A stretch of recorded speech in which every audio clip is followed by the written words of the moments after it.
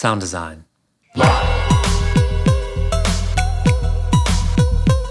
Sound Design Live is produced independently by me, Nathan Lively, in Oakland, California.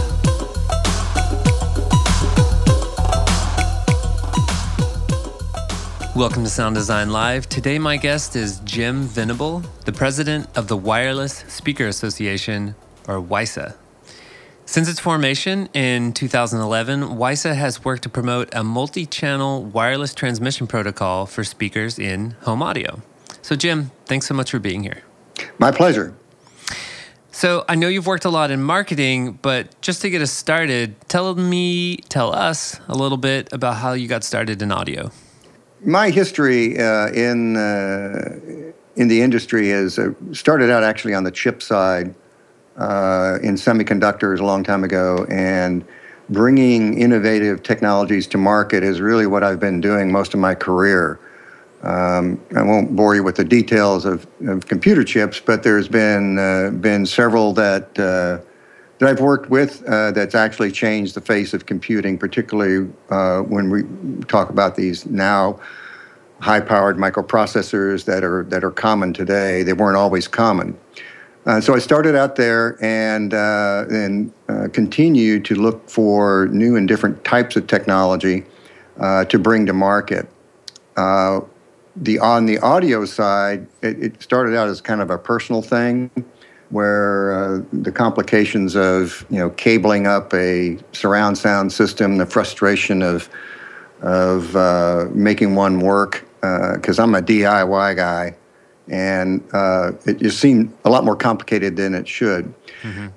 And then there the advent of wireless in general. So those two things coming together was kind of fortuitous when I came across this wireless technology that was really initially targeted for the home market to answer the question of eliminating the complexities that even the installer group run into when they try to put a high-resolution audio system in a home. Mm-hmm. And so this organization was looking for someone to spearhead the effort to standardize this wireless interface. And I just thought that it was a good fit for me, and very passionate about bringing these types of new changing technologies to market. So you couldn't get your home stereo system set up, and so you had to get a new job to make that happen.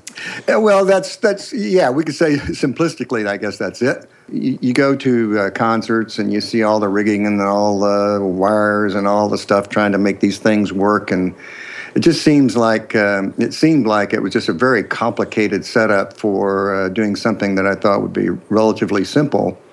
I say in quotes. Mm-hmm. And everything is going in the wireless direction. So why not speakers? I completely agree with you, and I want to talk about that a little bit more a little bit later. Sure. But first of all, I think a lot of people want to know, how's it get done? How is it reliable? So first of all, let's talk about 802.11a, which is the standard that WISA uses. Can you tell me the features of 802.11a that make it interference-free, as you call it in your white paper, and great for audio transmission? I certainly. There is a unique segment of that band, and it runs from about 5.0 to 5.8, 5.9 gigahertz. And in between there, between 5.1 and 5.8 gigahertz, there's what's called the uniband, and it is a worldwide frequency that's unlicensed. But it has some unique features to it where not everybody can play there unless they want to follow some very specific rules.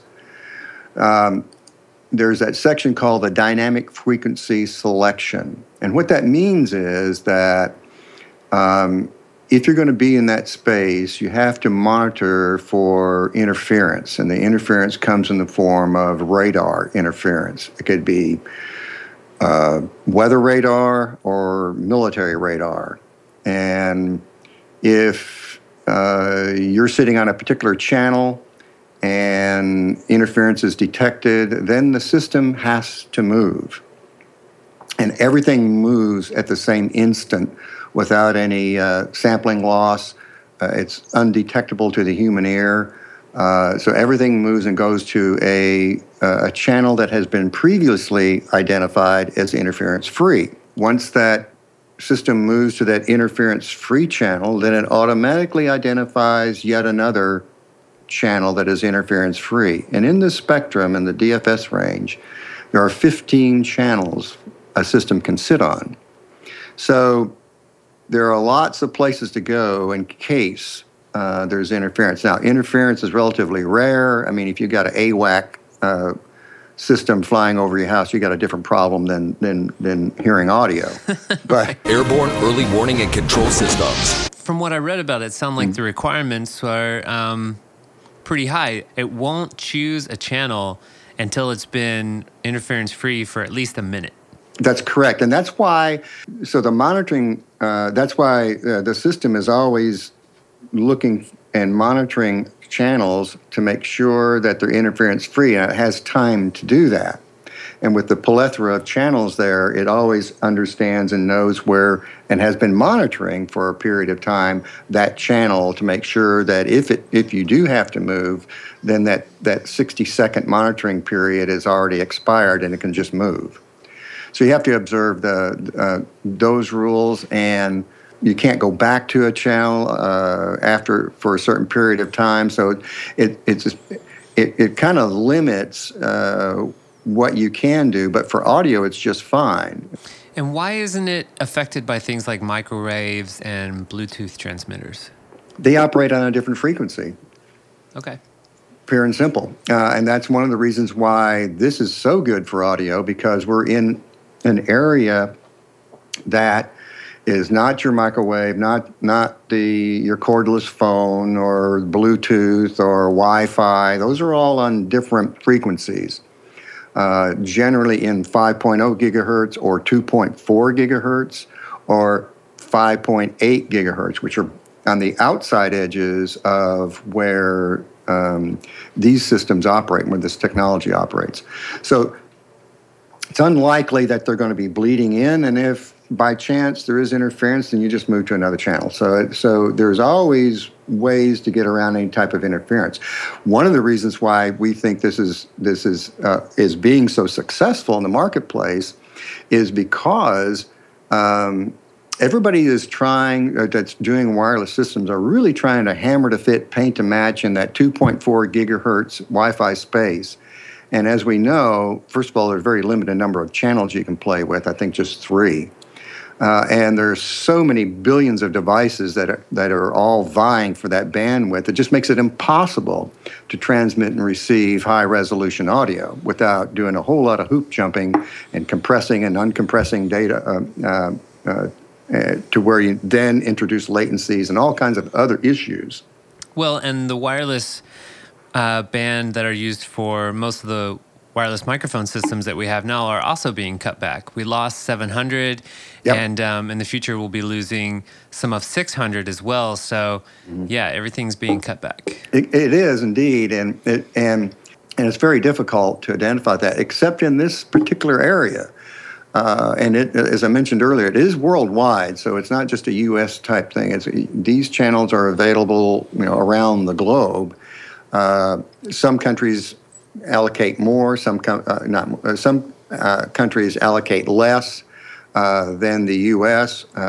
Maybe 12 channels instead of 15. But in general, there's plenty enough channels to operate in an interference-free environment. Well, let's talk about some more features. I want to talk about channel count and delay and maximum distance, because I'm curious if this could be used in professional audio. So first of all, what's the maximum channel count that you're using now with WiSA? 8. Okay. And the current, and there's two parts of this answer.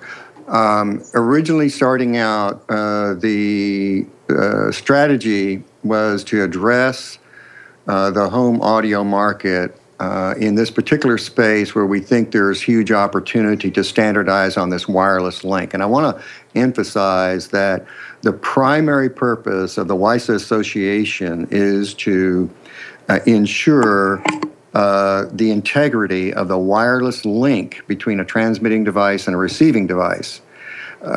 Manufacturers can do whatever they want on either end of that, whatever is their secret sauce, whatever their claim to fame is, whatever their advantage is over their competitor, they can continue to do that from their own technology standpoint.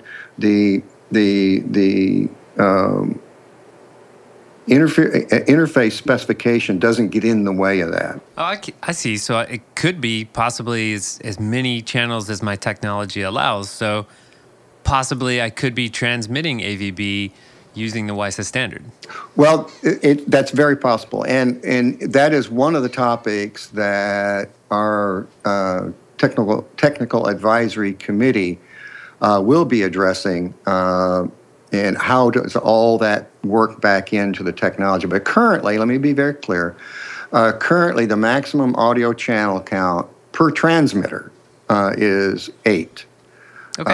Now, if you have multiple transmitters, if you want to do something exotic and have multiple transmitters, can you go beyond that? Of course. But simplistically, per transmitter, it can handle a maximum of 8 audio channels. Now, we are continually looking at ways to either expand channels, expand distances, and whatever the market is demanding, our technical committees are looking at that to see what we can incorporate in future versions of the technology. Yeah, why is the distance set at what it is now? The WISA standard guarantees 30 feet, and that's great for a home. But for professional environments, that's not really sufficient. Can it actually transmit a lot farther than that? You just don't want to guarantee more than that?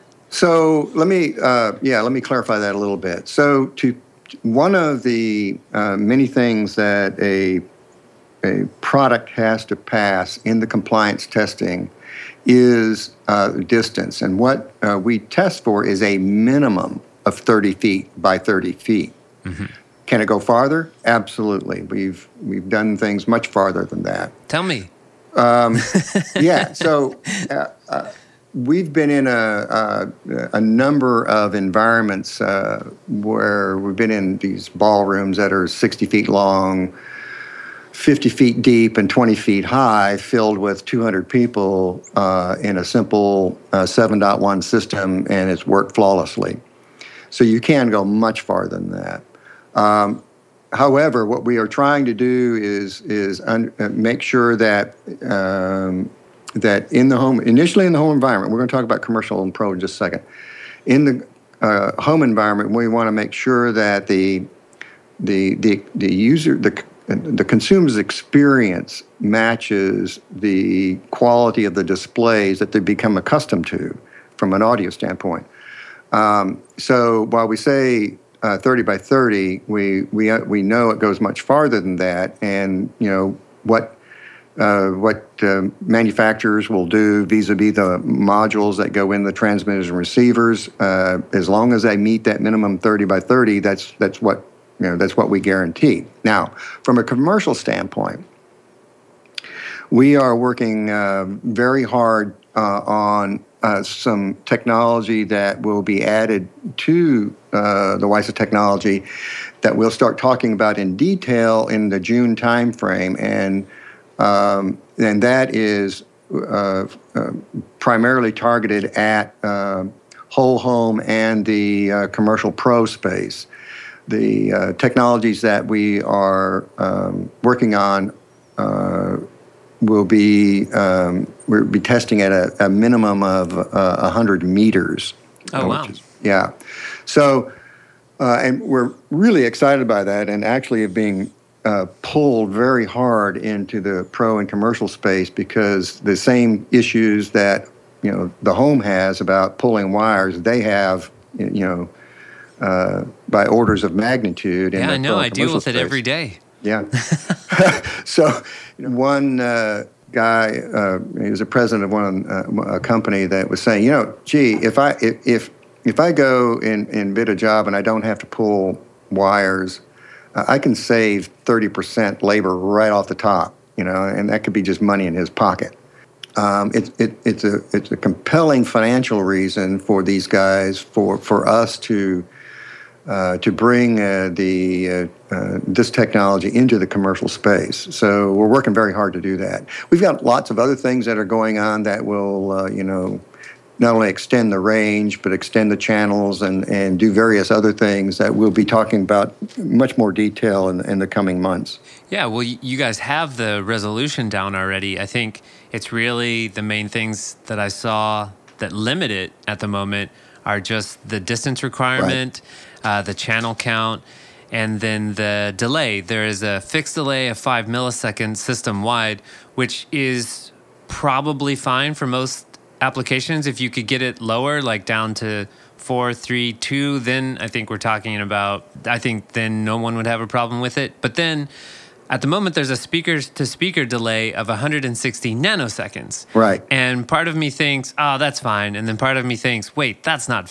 aligned. It needs to be 0 to 0. So those seem like the only hurdles to me, but they seem doable. Well, let me make a comment about that. Yeah. Okay. So what we say, 5 milliseconds, that's worst case.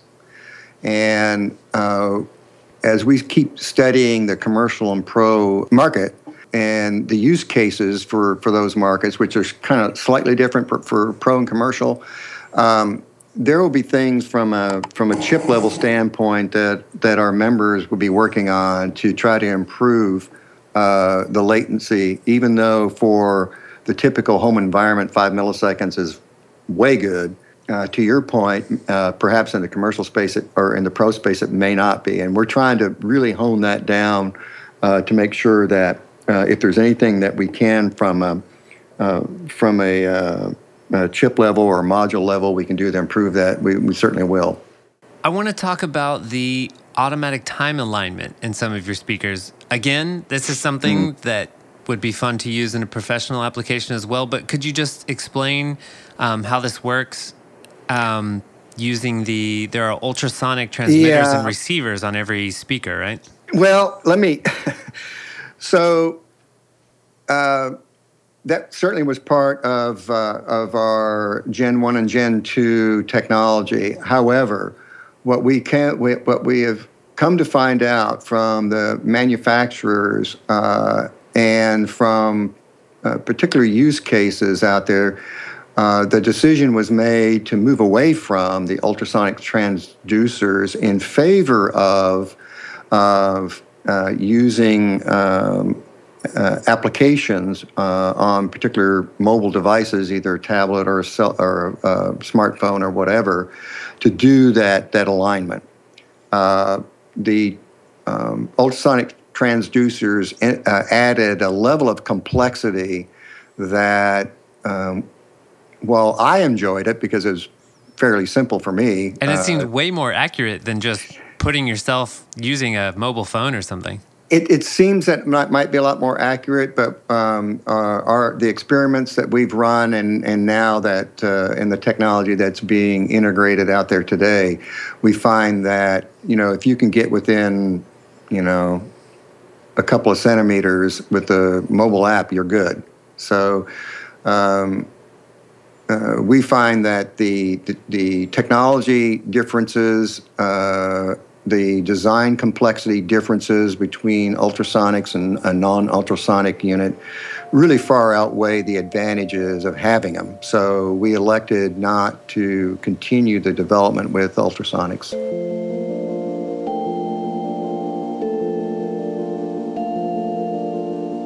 You can find relevant links and more information about today's interview by using the search box on sounddesignlive.com. While you're there, pick up the Sound Design Live ebook with the best material from my first 2 years of interviews with audio industry leaders.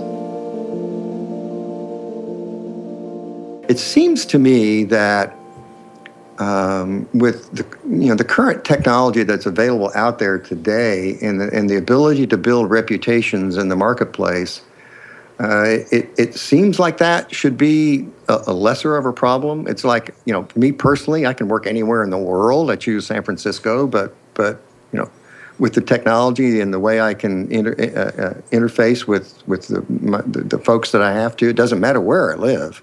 Mm-hmm. And it would seem to me that someone that has built up a good reputation, you're going to have to figure out how to market that reputation in a global space, and so that you can, be able to find opportunities no matter where you are. I think the problem is that that marketing for sound engineers is just somehow is not allowed yet. It's not part of the culture yet. So it's totally allowed in marketing. So if I wanted to find someone to help me bring my new technology to market, and I start looking around for that and I come up with Jim Venable, sure, I can see all of his experience, I can see the things he's done. I don't need to talk to someone to get a personal referral. But with a sound engineer, I still feel like there's that personal referral that hasn't gone online yet. People don't take their opinions of those things online yet. So I'm wondering about how to make that happen. Well, maybe the term sound engineer in and of itself might be the problem. Good point. It becomes so esoteric in nature. Those that you guys talk amongst yourselves, understand, how to communicate with each other, but your target audience doesn't know what the hell a sound engineer is. That's true, and everyone has an idea of what marketing is. So, it may be the time to bring you guys, and maybe you do, maybe you have done this, but to bring you guys together as a group, as a community, and decide as a community to standardize on common nomenclature and common phrasing that will translate to your target audience. So it may be a communication issue just in the complexity of what you guys do. It doesn't, I don't understand it. And if I'm the guy that's going to have to sign the check to pay you, I'd kind of like to understand it in my terms, not your terms. Mm-hmm. And it's kind of like a doctor, right? I mean, I want that doctor to communicate to me where I understand what the hell's going on inside me, not with all the medical terms that just wash over the top of my head. So it may be more of you guys all coming together as an industry, as an association, as a group, and address the problem of how do we collectively, and everybody's going to have to leave their competitive shirt at the door, because this is something that has to come together as a group and address the challenges of overcoming the common notion of sound engineering being something that's very esoteric and way out on the edge. I completely agree. And you can do that. And you can do that. I mean, you can absolutely do that. This happens all the time. I mean, look at the CEDIA crowd, right? They all came together to do one thing, and that was to address the teaching and the education of all of the custom installer group. Everybody was out there doing things differently and confusing and making it a lot more complicated for the consumer out there to get someone to come in and install a home theater. But now they've come together and they've started holding classes, and they teach everybody the rights and the wrongs and the ins and outs of new technology that's come to market, and trying to have everybody on the same page. And I think that perhaps the sound engineering community may have to come together and do something similar.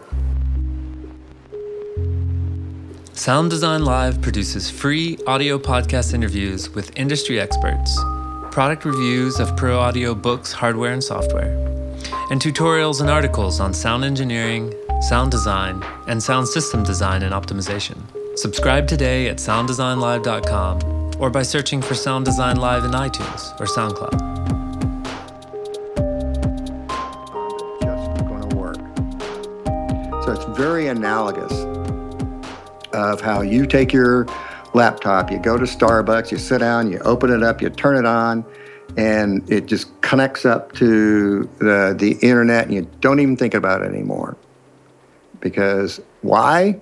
Because 25 years ago or so, when 802.11 was coming to market and things were beginning their very early stages of turning into wireless connectivity, those devices didn't work very well together. Nope.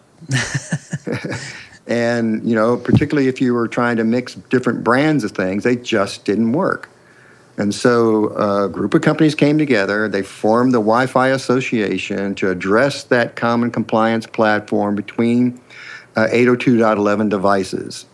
And so now you can get Netgear one thing and Cisco something else, and you put it together and it works. And this is exactly what we're trying to accomplish here with the WiSA Association.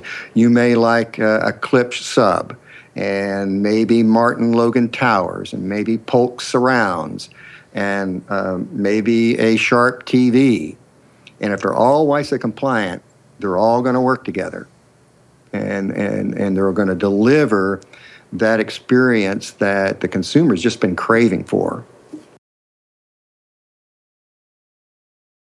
I want one. Yeah. So I have been very fortunate to have a sample in my own living room. I live in San Francisco, right? And the houses aren't really very big. My living room's not that big, so I can only put a 5.1 system in there. But it's just transformative. It's like you go to the movie theater every night when you sit down. It's really amazing at the quality of the audio. And I can make popcorn and no interference. So it's just great. Oh, that should be your tagline. I can make popcorn and no interference. Yeah. Well, I think the thing that really sold me when I was reading about WiSA and these systems for home theater, if I was investing one at the moment, my favorite part is that you can move the speakers just by picking them up and put them in a different room. So if I want to take the system outside, if I want to take it into a different room, that to me is one of the most fun parts. Well, it is. And so the use case is, okay, if you don't own your own home and you rent, or if you're a mobile type person that works all over the world, you just pack up your system, take it with you, and get there and unbox it and plug it in, turn it on, and it just all works together. And the good part is that if you set it up in your living room, this is what we call the spousal approval factor. It overcomes a lot of those objections to having a surround sound system. My lovely bride's not going to allow me to drill holes and pull wires or disrupt the living room for 2 weeks while I figure out how to install this thing. It sounds like you're saying women don't like speakers. They love them if they're not intrusive. Well, I think you need to add that feature to your white paper. True enough. True enough. Well, if you are interested in learning more about WiSA, like I am, you can follow Jim's work with the Wireless Speaker Association online at wisaassociation.org. That's WISA association.org. And on Twitter at WiSA Association. Jim, thank you so much for being here. My pleasure. Sound design.